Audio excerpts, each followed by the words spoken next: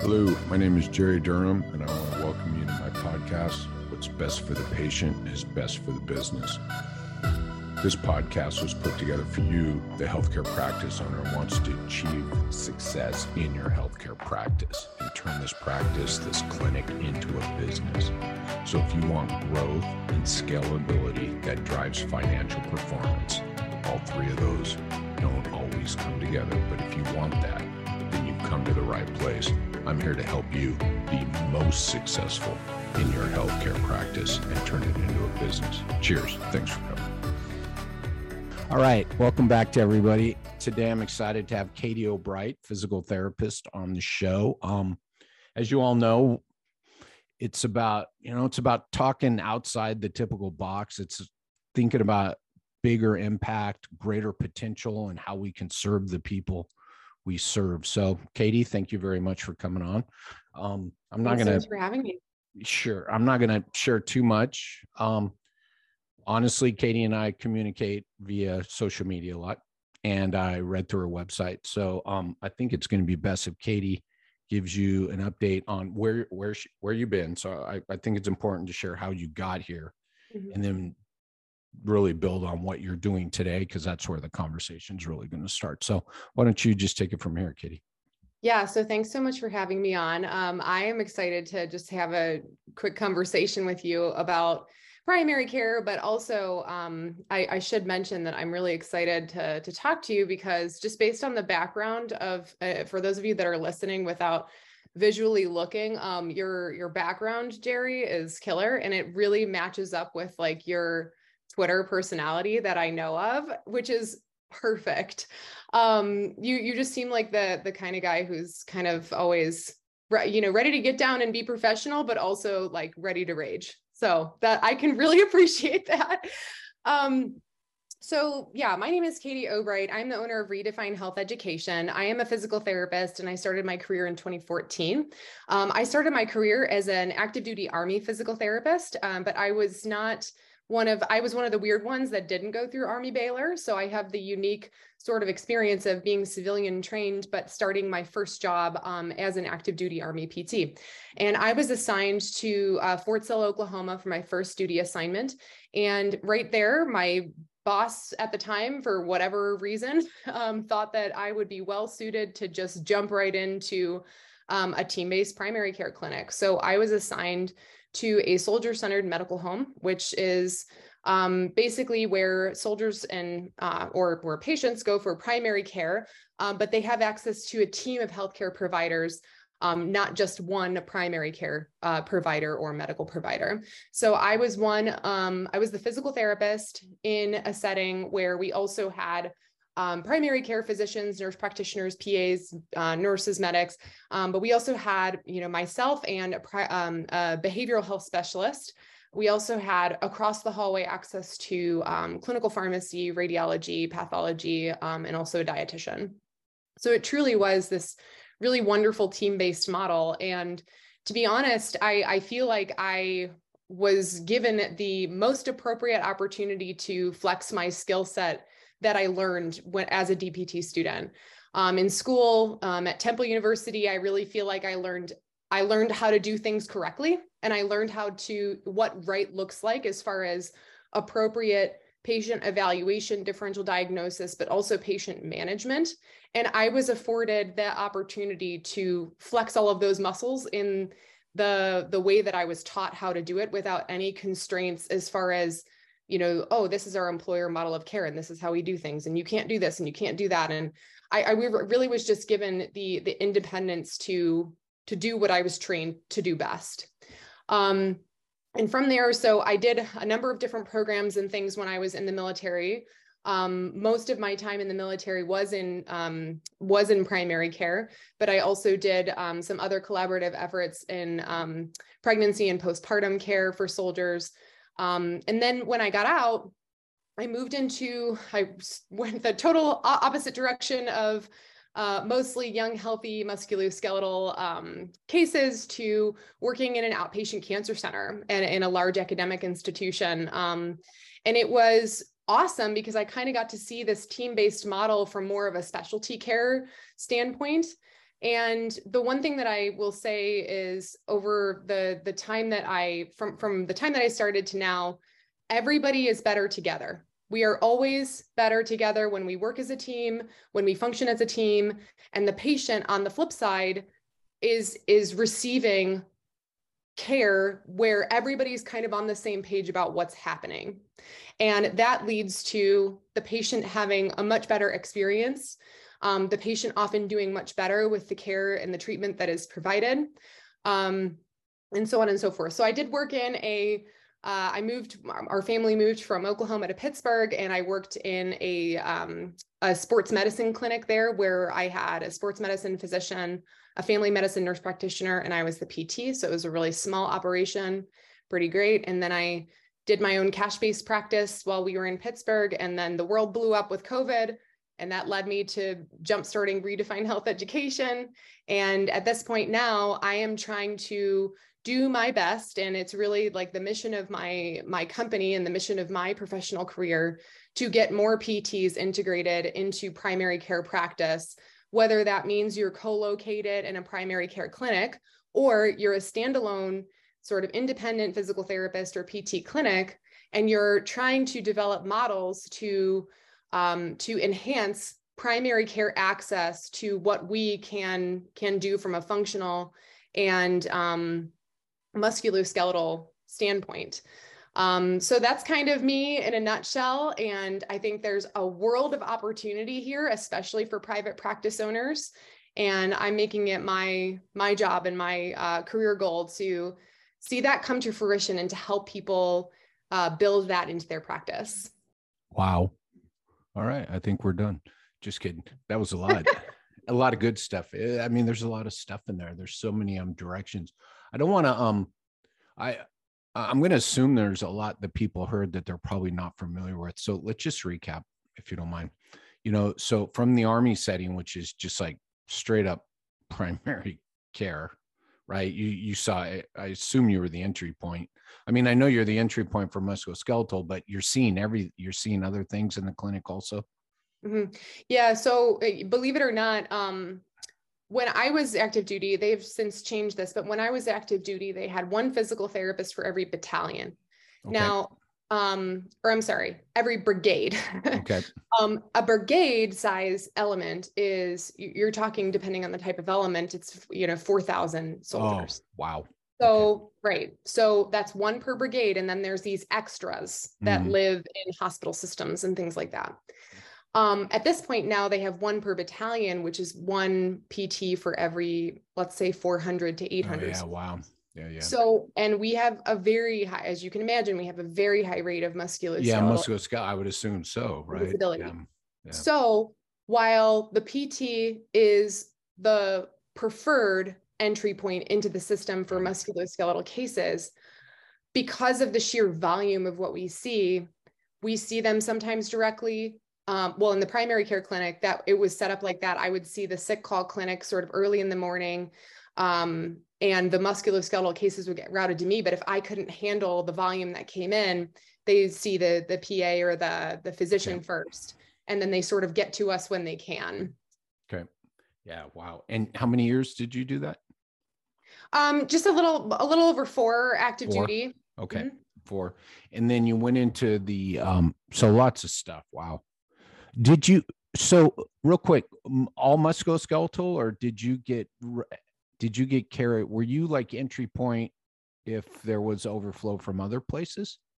I'm just curious. So, no, pretty much no, because it kind of depends. So I will say that we were definitely the preferred provider for anything musculoskeletal. Now, considering the volume of any active duty military clinic, at least 50% of what's coming in the door is going to be musculoskeletal. Wow. In so fact, there's enough to keep you busy. Oh my goodness. There's way more to keep us busy. Wow. But some of the cases that I would see, which is why this is important across the board, to be trained in multi-systems, and to be skilled and be proficient in multi-systems understanding and also referral decision-making, is because, I saw a number of cases that were cancer, that were heart palpitations, that were all of these other things that come in through the door that sort of act like MSK problems, but are not, and don't need me. They need the expertise of someone else. And then it was my decision to facilitate those referrals and make sure, and at what urgency. So you really kind of have to be practicing at the top of your game. And I will say that a lot of people think that when you go into the military, you have to have, and you're not trained at Army Baylor, that you have to have all this additional training. It's not true. I did not have any additional training to do what I do or do what I did. I just was able to take all of the knowledge that I gained in PT school and be able to readily, immediately apply it. Whereas in some other practices or some other models of care, you come out of PT school and there's like so many restrictions placed on you immediately. Yeah, that's interesting. It's the restrictions. It's not the openness of it. That's the problem, right? And all of a sudden you're not practicing at the top of your license. Right. And it's a lot of times, in my opinion, from what I've learned now coming into the civilian world, I guess, if you will, the real world, is a lot of these restrictions are perceived. They're not actual. So I encourage everybody to practice at the top of your scope, and don't listen to just because you think that it might be a perceived barrier, like who and where and why is it a barrier, and where's your evidence for that? Because if you're just listening to like generations past, oftentimes it is more perceived than actual. Yeah, I don't think we'll go down that rabbit hole right now, but our ability, like you're sharing, it's funny where you're talking about, you just made me think that people get put on restrictions or put themselves on restrictions and then limit themselves and then quickly lose sight of actually practicing at the top of the license. So then you go to a cancer center working closely with MDs and social workers and everything that entails in a hospital setting, correct? Yeah. So all that. Yeah. And that was really cool because, we had our own physical therapy clinic as a part of the larger Stevenson Cancer Center, as a large outpatient cancer center. But weekly, every cancer specialty team has like a weekly, they call them tumor boards. And I remember those. Yeah. So in the tumor board, it's basically like a review of all the new cases that came in that week, and everybody on the medical team, including support staff and, the physical therapy team, et cetera, had the opportunity to weigh in on specific cases on what those patients need best. It was really like the most optimal way that I could see team collaboration make the most sense. Cool. So now let's go high level from this as we transition into this next part, because I want you to share more about what you're doing. And like you said, the community clinics or someone wanting to do it individually. So, we all know the documentation. So if we're going to make an impact, and so my favorite words right now are impact and potential.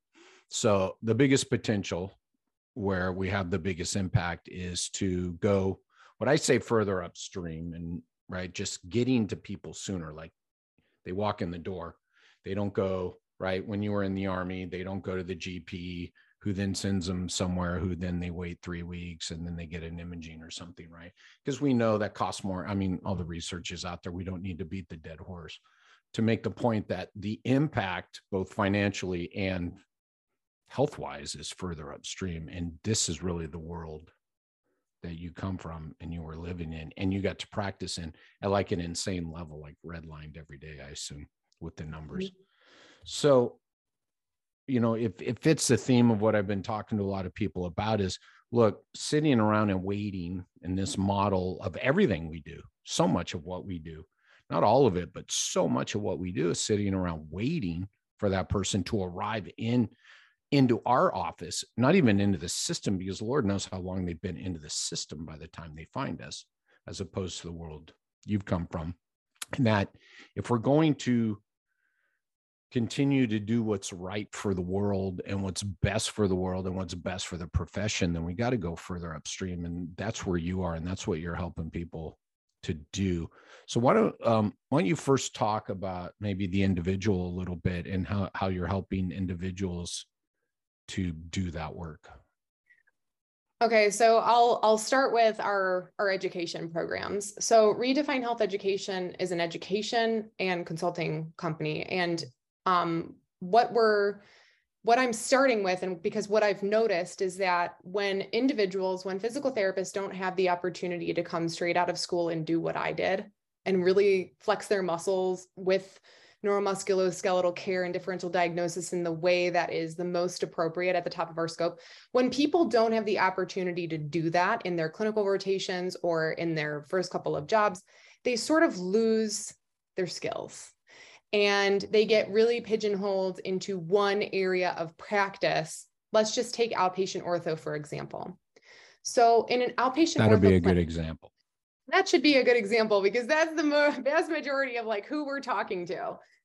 So in typical outpatient ortho clinics, if we're talking about your average corporate, maybe starts with the letter A organization, you're going to see similar types of patients. You're going to see your back pain, you're going to see your shoulder pain, you're going to see your post-op, yada, yada, yada. It's all kind of, different in that every patient is different, but it's all going to be pretty similar. And most of it is going to be on a referral basis because that's what the wants you to have, or because that's what's allowed, or, whatever the case is. But if you think about it, those patients that are coming in to see you have much more, at least 50%, and that is a very conservative number. At least 50% of every patient that you are going to see is going to have some other comorbidity.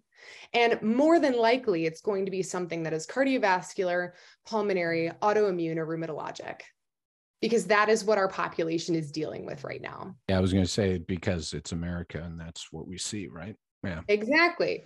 And if our patients are living these lives and having all of these comorbid conditions, there's such an incredible impact and influence of the way that your nervous system functions based on what your blood is doing, based on if oxygen can get to different areas of your body, based on the health of your blood, the health of your gut. There are lots of other multi-system interactions that are going to influence a patient's pain and a patient's physical disability or their perceived physical disability based on what else is going on. So to say that you're going to evaluate a shoulder patient, you're not evaluating just a shoulder patient, because we don't treat body parts, we treat human beings. And we need to have comprehensive understanding of what's going on in that person, head to toe, bones to skin, in order to really adequately give them what they need. And if we're not doing that, and if we're not addressing these really important other lifestyle factors, social factors, access and resource factors, if we're not addressing all of those things, we're going to end up doing ourselves a disservice, because the patient is not going to do very well, and we're probably going to be wasting our time, and we're really going to be doing the patient a disservice. And especially because nobody in this world, in this healthcare landscape, seems to communicate at all.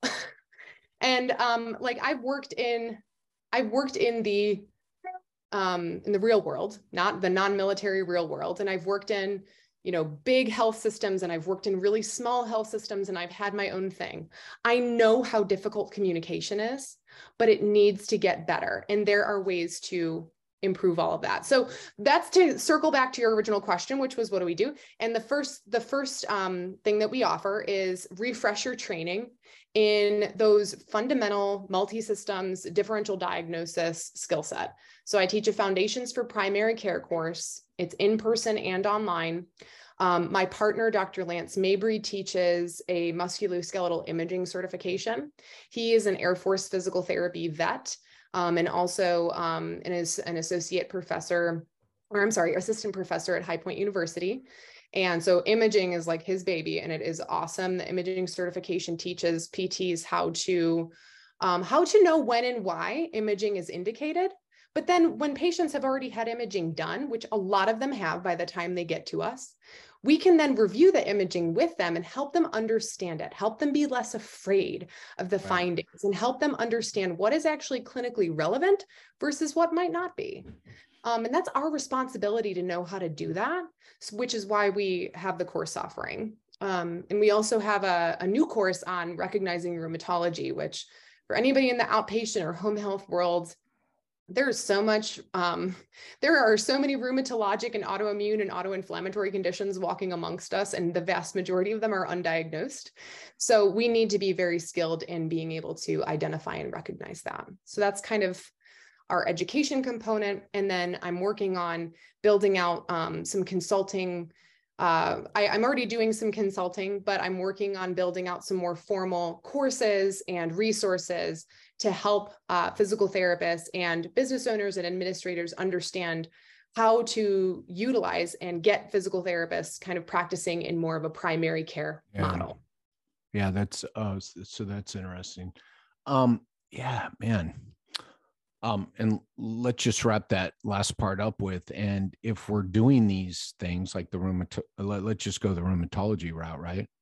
If I'm constantly going back to, if, by the time, because research says by the time people get to us, there's already been so much money spent, so much time wasted, rather than spent, so much energy wasted, that if we can make a bigger impact or get people further up, have this insight, and God forbid I say triage people back or to the right place, right? Make the recommendations and get them to the right place sooner.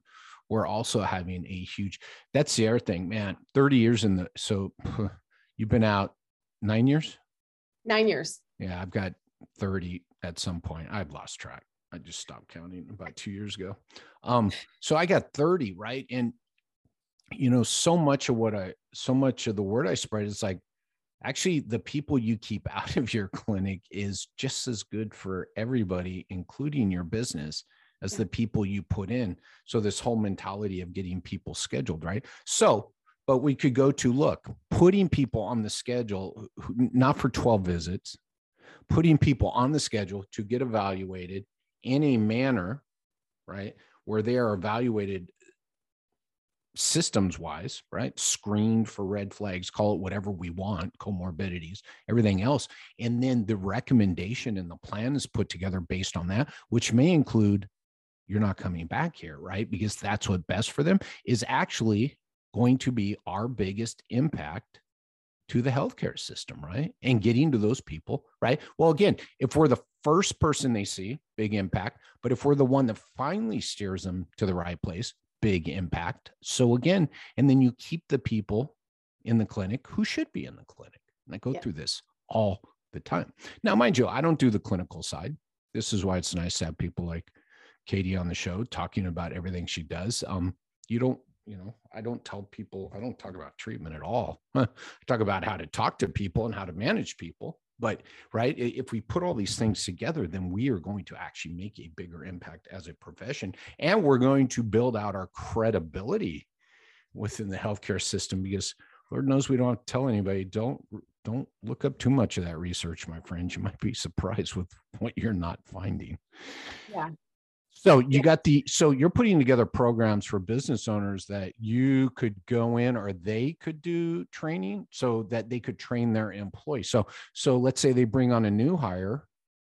The new hire would go through a program like you would incorporate into their business or their training. Is that what you're talking about? Yeah, it's sort of multi-layered. So let me just back up 1 second to talk about how private practices and PT business owners can make this model work. So a few years back, or I don't know, maybe around the time that I graduated, there was some chatter. So not very long ago. Very long ago, but long enough. So around the time that I graduated, I just remember people talking about this concept of like the PT annual visit. Oh, right. Yeah. And so I didn't love the concept at the time, because I just was like, I just don't really see the value in this. Right. It sounds good, but then you go, what are we measuring? 100%. So like a lot of the chatter around the PT annual visit was around things like, and this is no knock on these systems, but like the SFMA, the FMS, like we're going in with the patient and we're trying to like identify impairments, whether they were part of their dysfunction or part of their disability or they're having pain or not. We're like going in and trying to like identify like, oh, you're short by 10 degrees of lumbar extension. It's like, well, okay, whatever. Like, so exactly. I just was like, this is kind of like this almost seems like a business gimmick that like, so I always think about whenever I'm putting something together as a business owner, I don't want people on the other end to be like, oh, this sounds like a gimmick. So when I heard of these things, I was just like, this sounds gimmicky and I don't like it because it sounds like you're trying to open up this new service for people who don't have any pain or problems in order to financially benefit from it and like make them feel like something is a problem. Now, I have no problem with financially benefiting. I don't no problem with anybody. Yeah, right. I mean, that's what we're talking about we're talking about how to financially benefit in a bigger way and not have to look for ways to do it, right? Because they're right in front of us.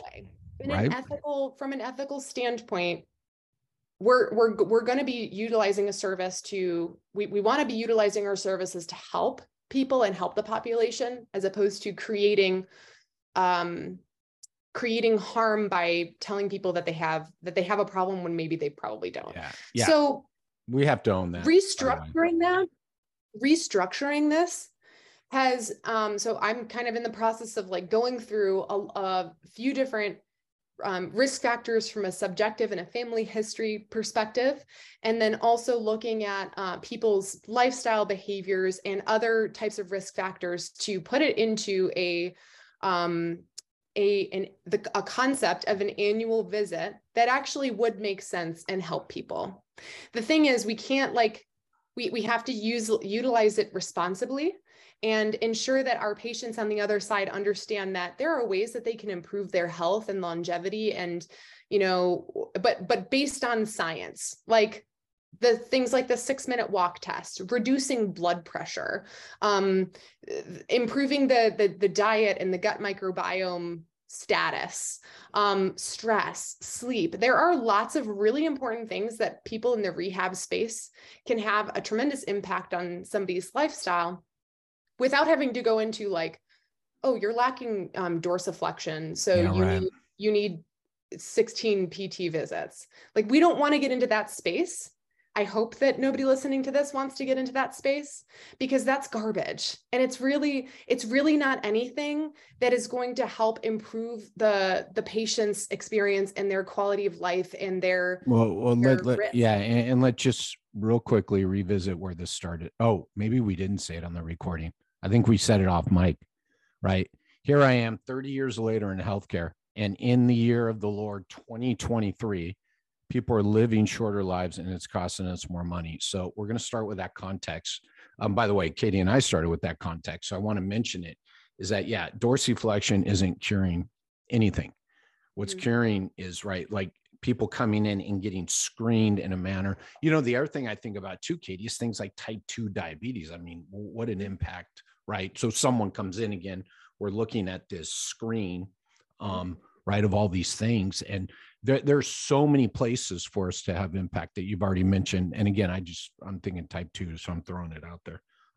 So many things we could do and set people up for success, true success. Yep. So you're looking at putting together a screen. Is that what you're saying, for people that they can use in the clinic? I will say a framework. There we go. A framework for screening and evaluation, but then also continuous and sustainable health coaching. And then what that does is that creates an opportunity for a patient to see what your expertise is and what you care about and what your recommendations are. And then it opens up this door of like, hey, I'm your primary care physical therapist. I work collaboratively and in sync with your primary care physician in order to make sure that you can stay and be the best that you can be the best that you can be. That's so funny. Yeah, The Army actually here we they go. just went back to that slogan. That is Yeah. so funny that well, me and my husband were just talking about that recently, but anywho, that's not what I actually meant. That was very that's hilarious though. But I mean, you can't help. You had to throw that in there at least once, right? So that was a good spot to throw it in. That is so funny, but we're working in sync with the rest of your healthcare team.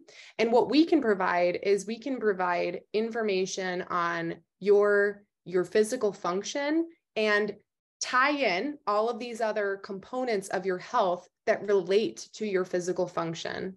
And we're not getting into the space of scope of practice infringement, right? Like we're not saying like, oh, we're dietitians now, like we can do all of this stuff. And we're not saying we're psychologists now that we can do a full course of cognitive behavioral therapy. We're saying that we acknowledge and we understand all of these other layers of this person's health and care and how it ties into their physical function and their physical risk factors.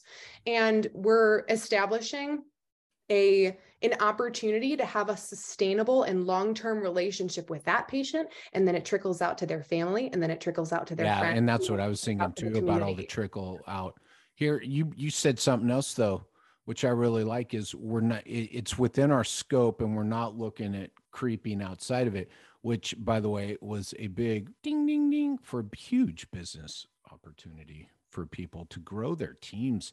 I'm trying to do that with some of and I'm not trying to just bear with me here, but I'm doing that with some of my clients. Currently, I'm like, and we're talking about the team and they're like, yeah, more of this. And I'm like, no more of that.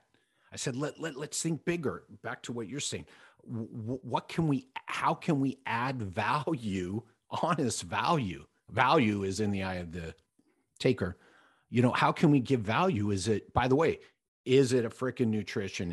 Is it a sport? For some people, is it a sports psychologist? So again, the better we can build our teams, the more diverse, there's another big impact, because we all know, right? I mean, how hard it is for people to get basic healthcare right now. So if we put together a team, we said access earlier, and we can give people access sooner and quicker. By the way, there's another great way to grow your business. Give people access sooner to other things, and they're going to go and tell all their friends, yeah, my primary care physical therapist got me the A, B, and C. You should go see them.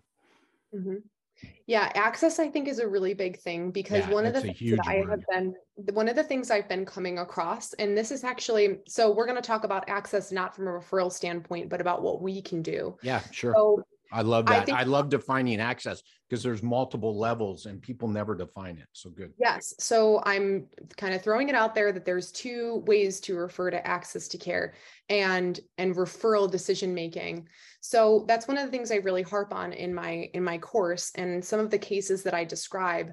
I think that some of my participants and some of my students that take the course are a little bit surprised, because they always assume that I'm going to say, oh, this case needs to be referred, and it needs to be referred ASAP, and they got to go to the emergency department. And I'm like, no. In fact, most of the cases, even when we think quote unquote red flags, like everything's got to be referred, which I said too, serious. And it's like, actually, a lot of the things that we probably learned about in school of what a red flag even constitutes is not something that should be managed like emergently in the emergency department. So some of the cases I say, for example, I had a case where a patient, I don't want to give away my course, so I'll just give something briefly, but like a patient is coming in for shoulder pain, but they also have COPD. Yeah, right. Looking at the relationships between those two things and understanding like, okay, when's the last time you had your pulmonary function test? What did they say? Is this a new exacerbation? And then understanding that from your fundamental degree, whether it's a BSPT, MSPT, DPT, whatever, your you got me covered there. Thanks for throwing in. Right. So like your license as a physical therapist in almost every state, I look at practice acts on a regular basis. Yeah. It's like twice a year, I look at practice acts and rules and regulations that have been updated. And there's nothing that is preventing you from, if you identify a patient who has, if a patient comes in for shoulder pain and maybe they have rotator cuff related disease, but they also have COPD, Yeah, working on their shoulder, but also understanding what to do for their COPD and understanding that those two things are very intricately connected and tied together. And oh, by the way, people with COPD are at much higher risk for falls and things like spinal fractures.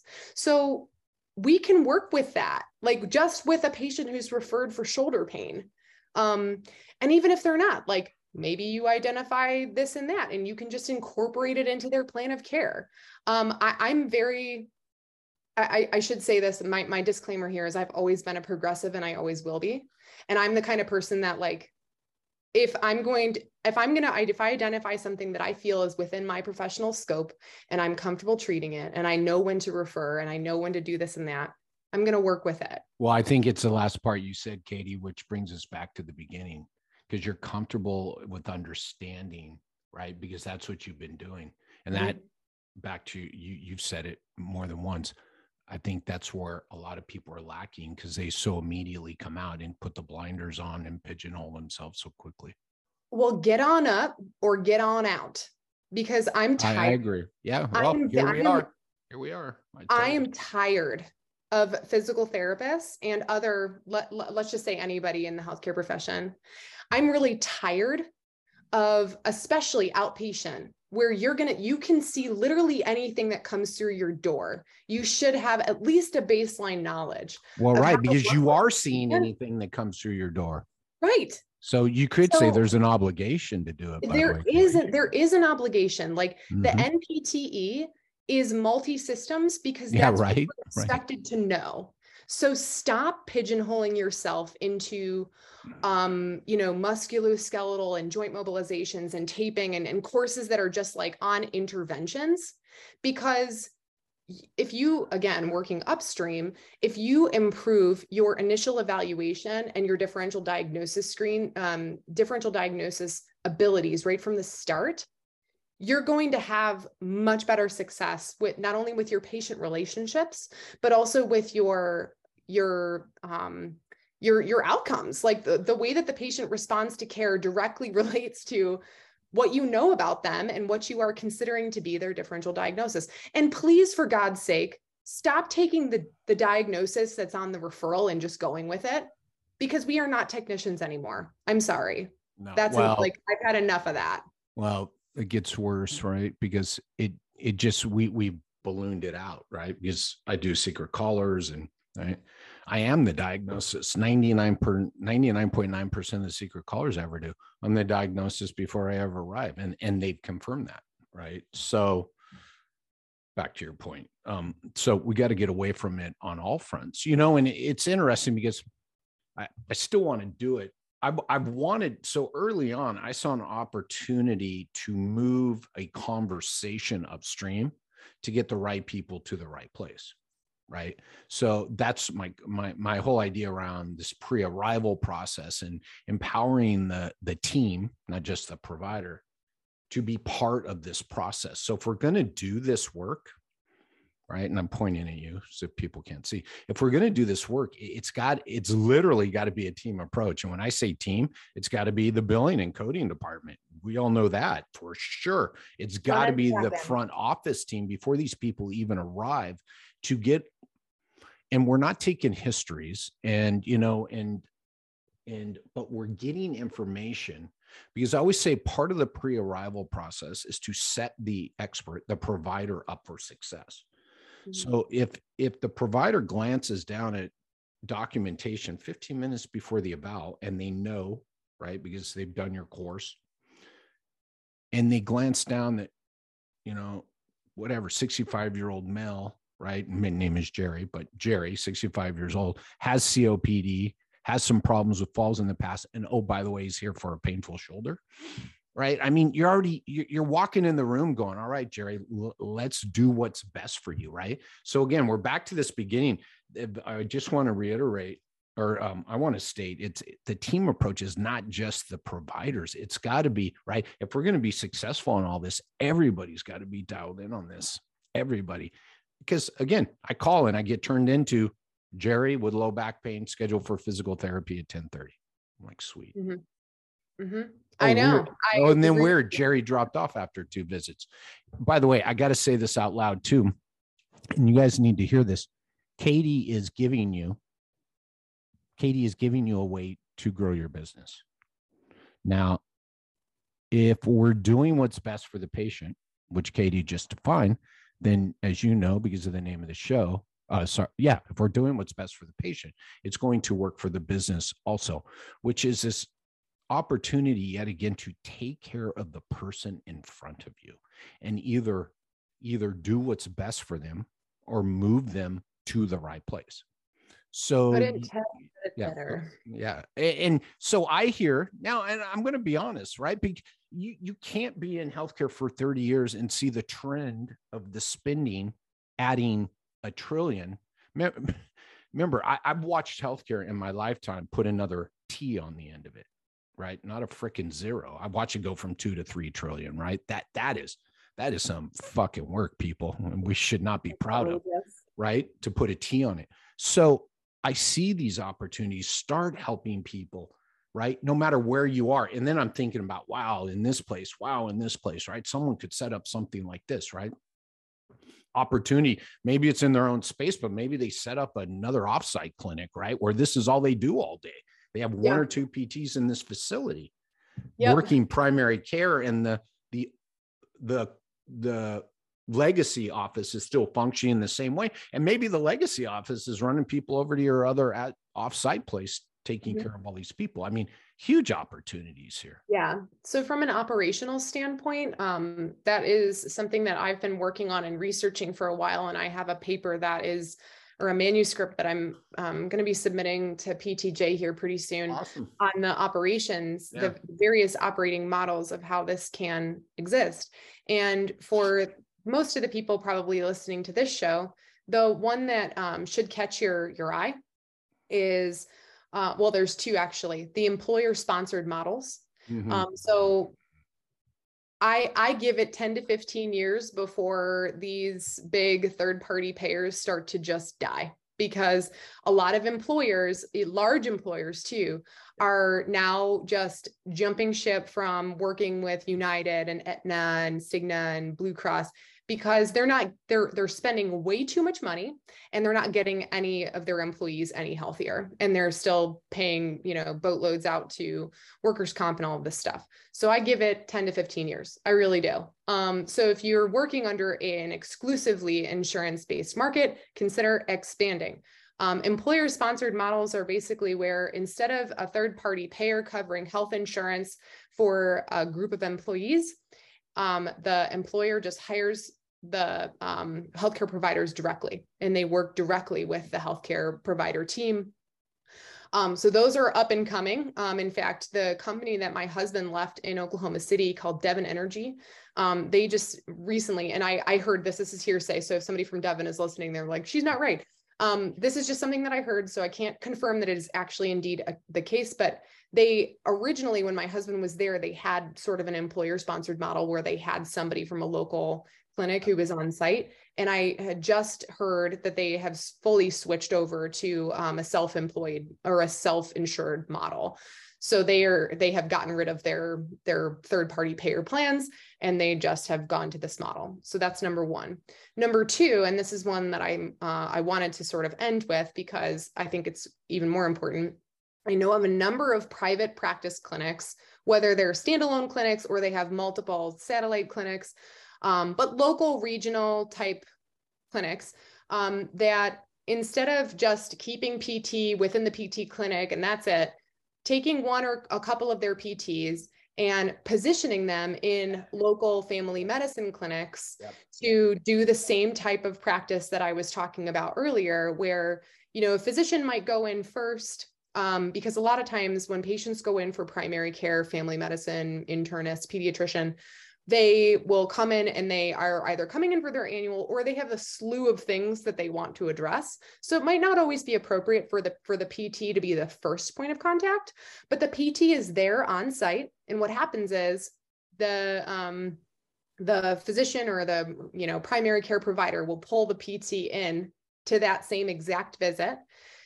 if they have identified a functional need. And I say functional, not musculoskeletal, because we do musculoskeletal for sure, but we also do neuromuscular. We also do cardiovascular and pulmonary. We also do pelvic health and women's health and pediatrics and peripartum and postpartum. We do a lot. And we need to, if you're going to be one of those PTs who is considering, if you're considering yourself a primary care PT, our scope of practice is 3 feet deep and 3 miles wide.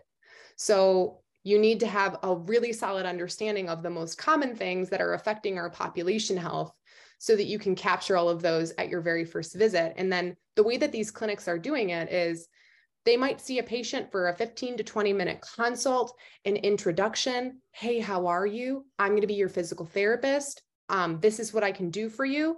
And then they have them follow up with them in their other clinic so that they can establish care there if they need it, or they just make it a one-time consult.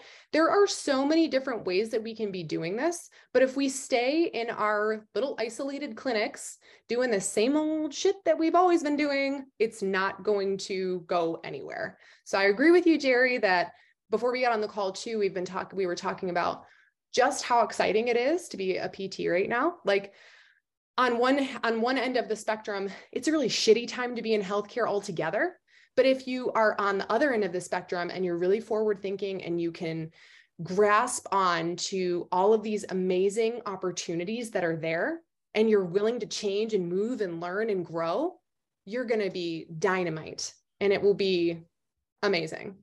Real quick, I want to jump on your employer thing because I've talked about that a lot recently with different people, including some newer, soon-to-be DPTs who are really interested in. I want people to understand this when we talk about impact and potential.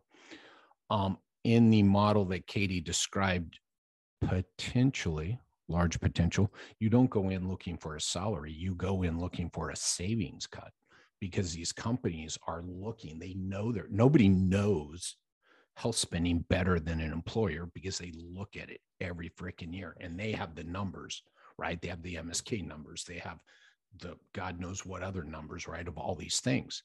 So, and someone doing this is going to know about the savings they can bring because think about it, what we talked about, you're getting to people way sooner, right? I mean, the employers, here, let's just throw it out here. Think of the last workers' comp person you saw and think about how long from the date of injury until they were in front of you. You now have this opportunity to see people at day 0. So think about the impact, right? From one person. So the money, the financial side of this, because the savings is so ginormous to probably a company like the one your husband just left, is that, it's not talking about salaries. It's talking about percentage of savings and things like this. So again, I just want to, we're not going to deep dive into this yet. I want people to understand this conversation. What's best for the patient is best for business. And when I mean best for the business, I mean knocking zeros off of the end of expenditures, which stays in the business, which now the business can go straight to the bottom line, can go back into the business, numerous things. And I'm only going to take this small little cut, Katie. I'm not greedy, right?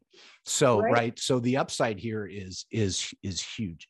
Now I want to jump onto the second thing you said, because if someone is willing to look outside the box and go, I want to have and I always say impact in your community. I always say my goal is to get you to be able to serve all the people in your community who can benefit from what you do. Now, at the end of this call, you better think you can do a lot more. So if you're in the clinic with the GP and you're seeing people that you bring into your office, you can't schedule them for 12 visits. You can't treat their shoulder, right? After all this work, you can't do that. You're doing this as a bigger benefit, right? And so you have to be okay with putting people on the schedule for an evaluation with no further follow-ups, because that may not be what they need. And again, the impact is going to be a lot bigger here. And I assume there are other ways, that they're just, it has to be about taking care of people and not scheduling out visits.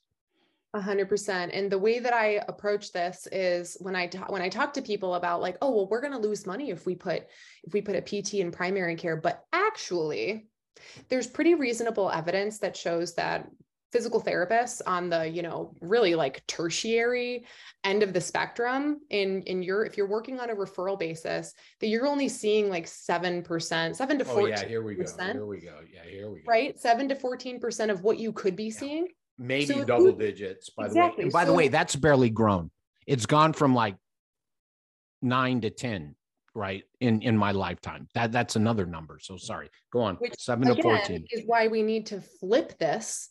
And so if you're only seeing that, if you take one PT, even for a half a day out of your clinic, you put them in a primary care clinic somewhere else, or an urgent care or an ED, preferably primary care, because again, we want to facilitate the concept of longevity, sustainable relationships in community. And if you position somebody there, the downstream effect of that is you end up getting more people who know who you are, who understand you, because a lot of patients, and this, I know this from personal experience because I have been shadowing experiences with primary care and other specialty providers. When they suggest physical therapy, patients are like, oh, no. I don't want to do that, because the public perception of physical therapy is that if you're going to go see a physical therapist, you're going to have to dedicate at least an hour, 3 days a week for 12 weeks of your life. And I'm not saying that just because I'm, bad mouthing. No, I've seen it too. I see it all the time. I'm saying that because that is what patients think about physical therapy. That's why they don't want to come. So when you position yourself in a primary care clinic, even if it's for a non-revenue generating service, even if it's for that, the patients are like, oh, well, I know this person. I had a really great conversation with them. They already helped me in the 20 minutes that I saw them this first visit. I'm going to go see them again. And that's what they see up at Bell and Health because they have PTs in their primary care practices as a non-revenue generating services. And what they're seeing is more patients are actually coming to their physical therapy clinic because they're seeing the benefit in it without us even. So like if we were never in primary care at all, see all of these patients, like the primary care physicians probably know that they would benefit from therapy, but like they're not pushing it because the same thing they hear all over again is, oh, well, physical therapy means you're going to see a patient 3 times a week for, 12 weeks, which is insane, by the way. So yeah, like even if you have a non-revenue generating service, if you're in a co-located primary care type program or pilot program, you're going to end up seeing downstream that you're going to have more evaluations that may or may not result in, 12 visits of follow-up, because not every patient needs 12 visits of therapy. Let's be honest here. You're going to end up seeing that you just have more evaluations on your schedule that might need 2 or 3 sessions, but you're going to have more evaluations. So it's just going to grow.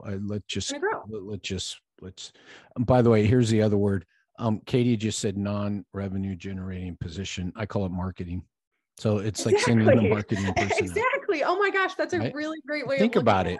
I'm serious. As soon as you start saying that, it's funny. I had a conversation today with a newer PT, right? This mindset, right? It was a question in a group about, I'm going to give a talk for 60 minutes at a fitness center. How much should I charge? And I responded, what is your goal? And she said, and she told me based on this access thing, I said, with that kind of access, I'd focus on 2 things. I wouldn't charge 3 things. I wouldn't charge a dime. I'd get everybody's email and I'd make sure my presentation is real fucking good.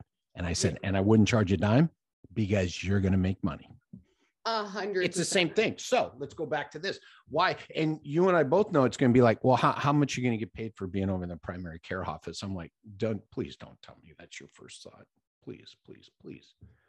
But this is what's happening though, too, because I know. I just ended up having another conversation with it's a hospital system, but every department has their own finances, and the PT director or chair or whatever, they had a PT in primary care.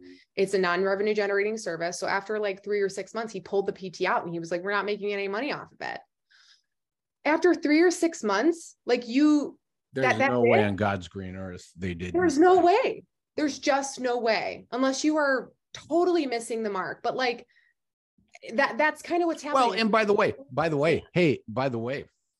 if we're looking at it, we got to go down this path now, because right? This is what I do. This is what you do. So if I'm going to take an employee, a provider, and I'm going to put them into a position further upstream, remember, we're talking about people. The majority of the profession is not prepared. They're prepared waiting for Katie to walk in to go, I have shoulder pain. They have to be trained properly, Katie. They have to go with a different mindset to this setting of how you see someone. I cannot imagine your day when you were in the Army. So they have to be in more of that Army mindset. Let's just say it. And so they have to understand this is your job while you're here, right? And not, by the way, I love this mindset. And not everybody you see has to come here as a patient, right? And so, but they got to be trained properly. So I even wonder about that hospital setting. It was like, okay, Jerry, you're going to primary care, and I'd be sitting around, right? You want to go to physical therapy? No. Okay. Yeah, no success today, right? Yeah, I and could totally again, see that. it's not, it is what it is. It's the system we're in, and I was in it, and I fucking owned it, and I ran it, and I manage people this way. So I own it all. I own it all. I always tell everybody, anything I say poorly about the profession, I own because I did it. That's how I got here, is looking back and going, what the fuck was I doing? So I understand that. That's why I go, this is marketing, people. And what better way than to have a physical therapist? Mm-hmm. Right. And I love your other thing you said, which we're not prepared to do. Whoa, I hope everybody heard this, that your scope is 3 miles wide and only 3 feet deep. When everybody comes out of school and tries to dig a 3 mile deep hole, that only spreads out 3 feet. I hope everybody heard that, because I sure the hell heard that. Mm-hmm. And boy, oh boy, this is what here we go. And this is what gets me about today. And everybody's coming out and everybody's going to do exercise. But you know what? I love the fact everybody wants to do exercise, but nobody wants to do exercise with the fucking people who could benefit the most from it, which is basically all the people. So not only this, we got a bunch of people coming out ready to serve 5% of the fucking population, let alone 14%. Yeah. Yeah. And I'm just like, no, don't do that just yet. You can want to do that, but give me a year, give me 2 years. Just let's make sure you're ready. Let's make sure. By the way, when I came out of school, I came out with an MPT. So I had 24 months. I was like a month from graduation go, I don't know what I'm doing. I went to work in a hospital setting, a team. I learned medicine. I read everybody's chart. I read the pharmaceutical. I didn't have any of it. So, man, I really got a better understanding of diagnoses and things like this. And I believe it helped me when I then moved out of the acute care setting. But, I did that. And I felt like I needed to, I needed to broaden out, even if I wanted to niche back down, because I'm like, I can niche down from here because I got nothing to niche down from. I mean, you kind of have, this is my bias, but I really feel like we're obligated to do that because like cancer, for example, we are all seeing people with cancer or who have had cancer. People are living a lot longer with cancer. There's a lot more cancer survivors that are walking amongst us. If you don't understand what treatments they had and how they can affect, they're different chemotherapies that are neurotoxic or cardiotoxic. There are people who've had radiation with a lot of radiation fibrosis. If you don't understand, there are really, and I'm not talking about super duper complex stuff. Right. You just know like the basics and what to look for.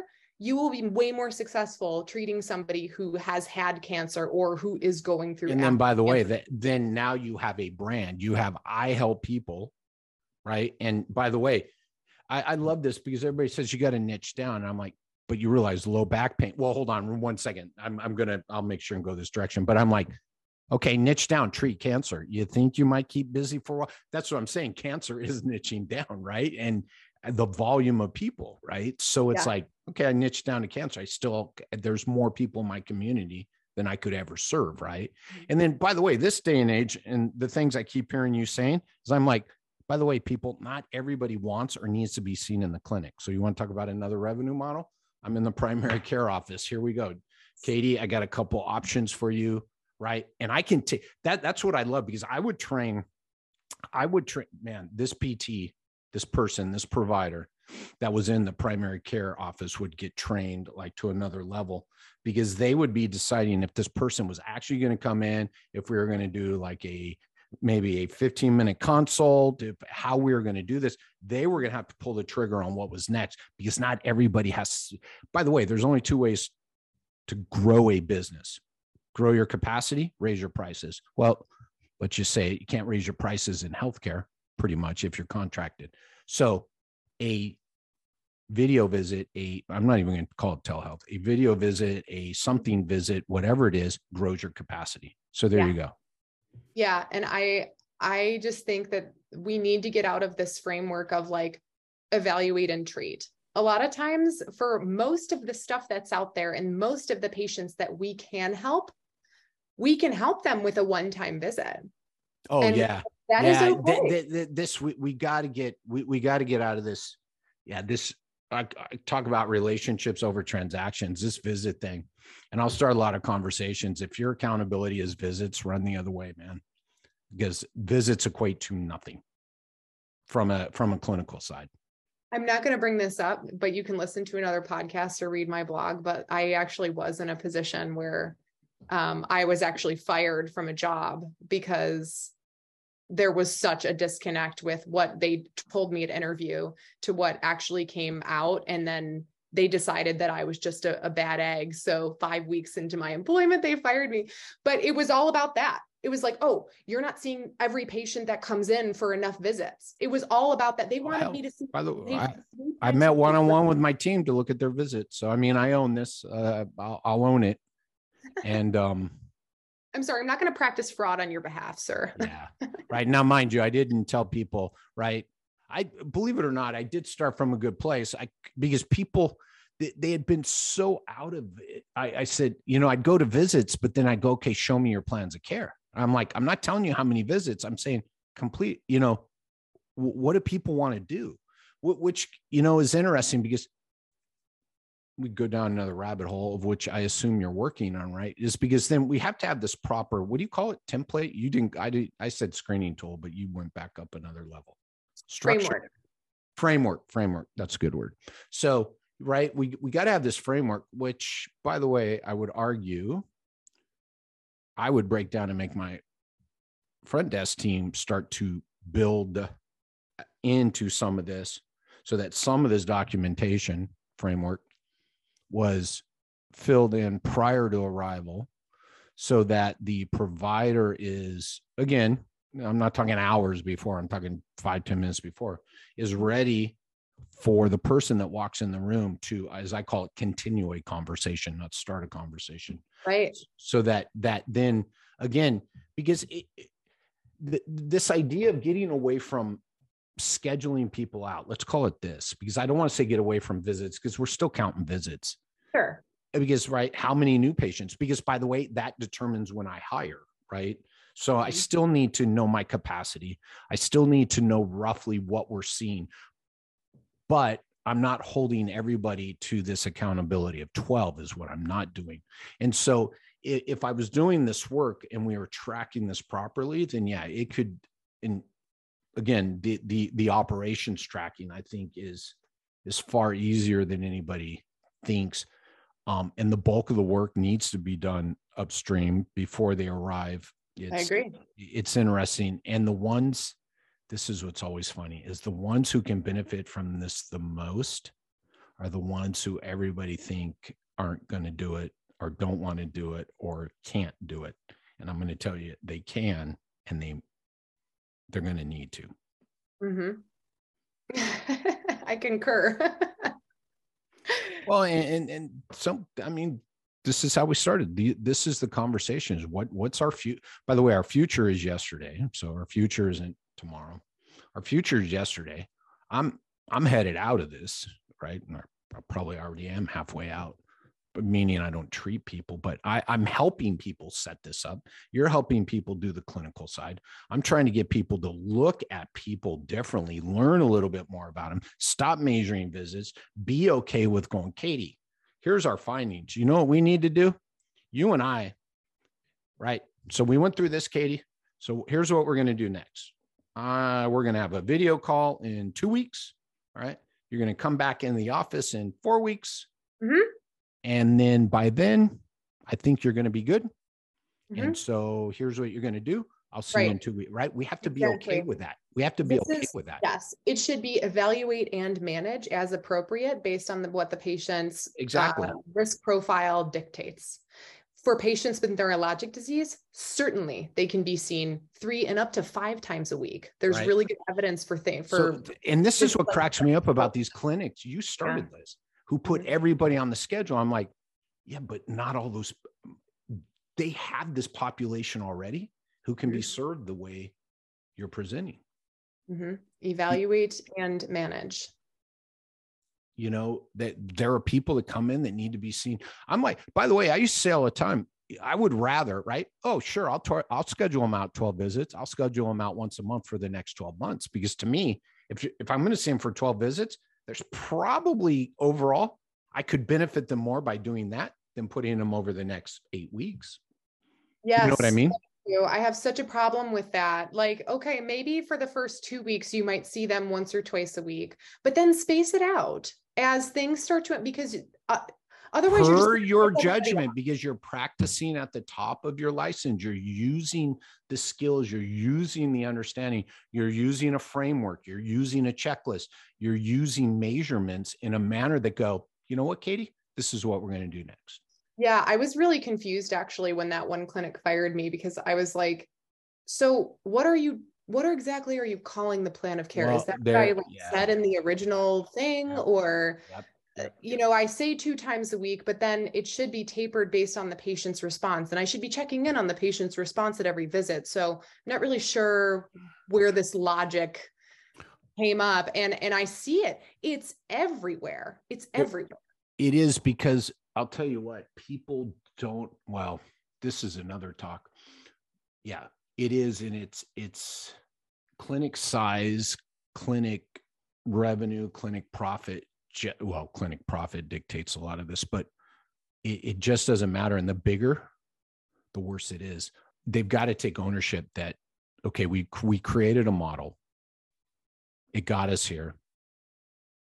We got to look at a different way of doing this. Mm-hmm. And when we talk about impact to be made, when we talk about potential, the potential to keep doing things the same way. I tell this to people every day. I told this to the 3rd-year students. I said, your greatest risk is to come out and do what the fuck everybody's already doing. Thank you. I was like, that's the only risk right now. So if you guys think you're lessening your risk by going there, it's getting worse. So yeah, a lot of stuff there. And, you know, we're talking impact and everything. And so where can people find you, Katie? What's your website? Yeah, my website is redefinehealthed.com. It's redefine with no D at the end. So redefinehealthed.com. And I'm on all the social medias at redefinehealthed, except for Twitter. At Twitter, it was 1 character too long, which is very annoying. So I'm at redefineconed on Twitter. People can also send me an email at info@redefinehealthed.com. One other thing I want to mention is, you know, we have all of these great online, in-person, live virtual courses. I also offer my consulting services for anybody who's interested in building out this model internally. But I'm also the education chair for the Primary Care Special Interest Group, which is part of the APTA Federal. And we are hosting the 1st annual Primary Care PT Summit and Think Tank in Waco, Texas on September 30th, 2023. I was just going to say, make sure and give the year. September. Yeah, 2023. And this is basically going to be an 8-hour day where there's going to be some clinical topics in the morning, but then the afternoon is going to be breakout think tank sessions where you can choose kind of based on what your practice is, whether you're in a large health system or you're a small private practice or you're looking to break out into the ED, you can pick 2 different breakout think tank sessions where you'll have an opportunity to sit down and collaborate and learn from people who are already doing it and get your questions answered and all that good stuff. So we also have other education offerings that are free to members and non-members, and then some that are free to members only. So it's only $25 to add the federal section to your Yeah, it's APT funny how membership. inexpensive it is. I always looked at the federal and went, it's so inexpensive compared to all the other ones. It's so cheap, but primary care will always be there. And yeah, it's pretty inexpensive and there's lots of good stuff happening. And I would be totally remiss if I didn't mention that we are that the ABPTS petition for the primary. Whoa. ABPTS, what's that? So the American Board of Physical Therapy Specialization. Right. Okay. ABPTS. We are almost done with the petition to create a primary care specialization.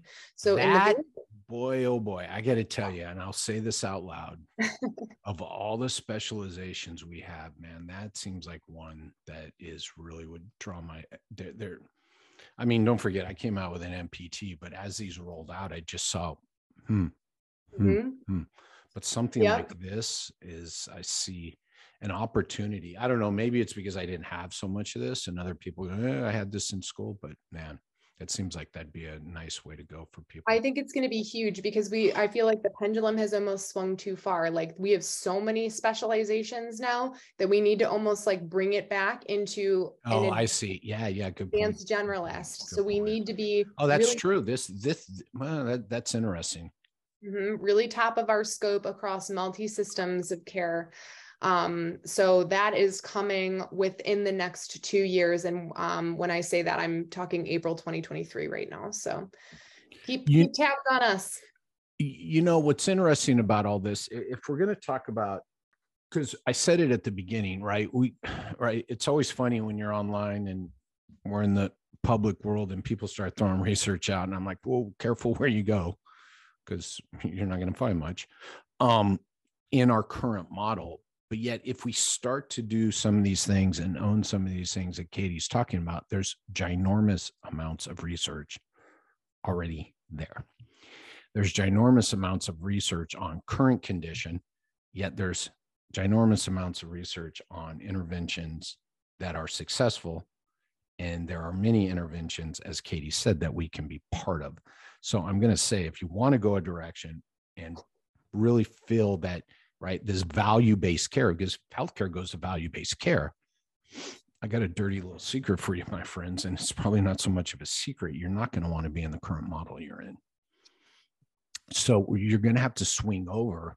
That's why I totally respect, I see my colleagues in cancer. I see my colleagues in working with people with type 2 diabetes. I see my colleagues doing other things like Katie explained. I'm like, the employer-based stuff. I mean, nobody has more data than an employer who's got a lot of financial interest in it, right?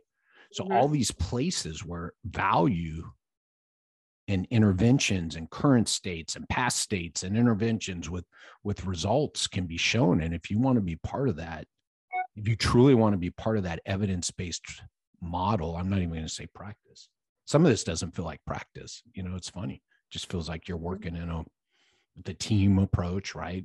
And things like that. So call it that evidence-based model. This is a direction to really think about. This is awesome.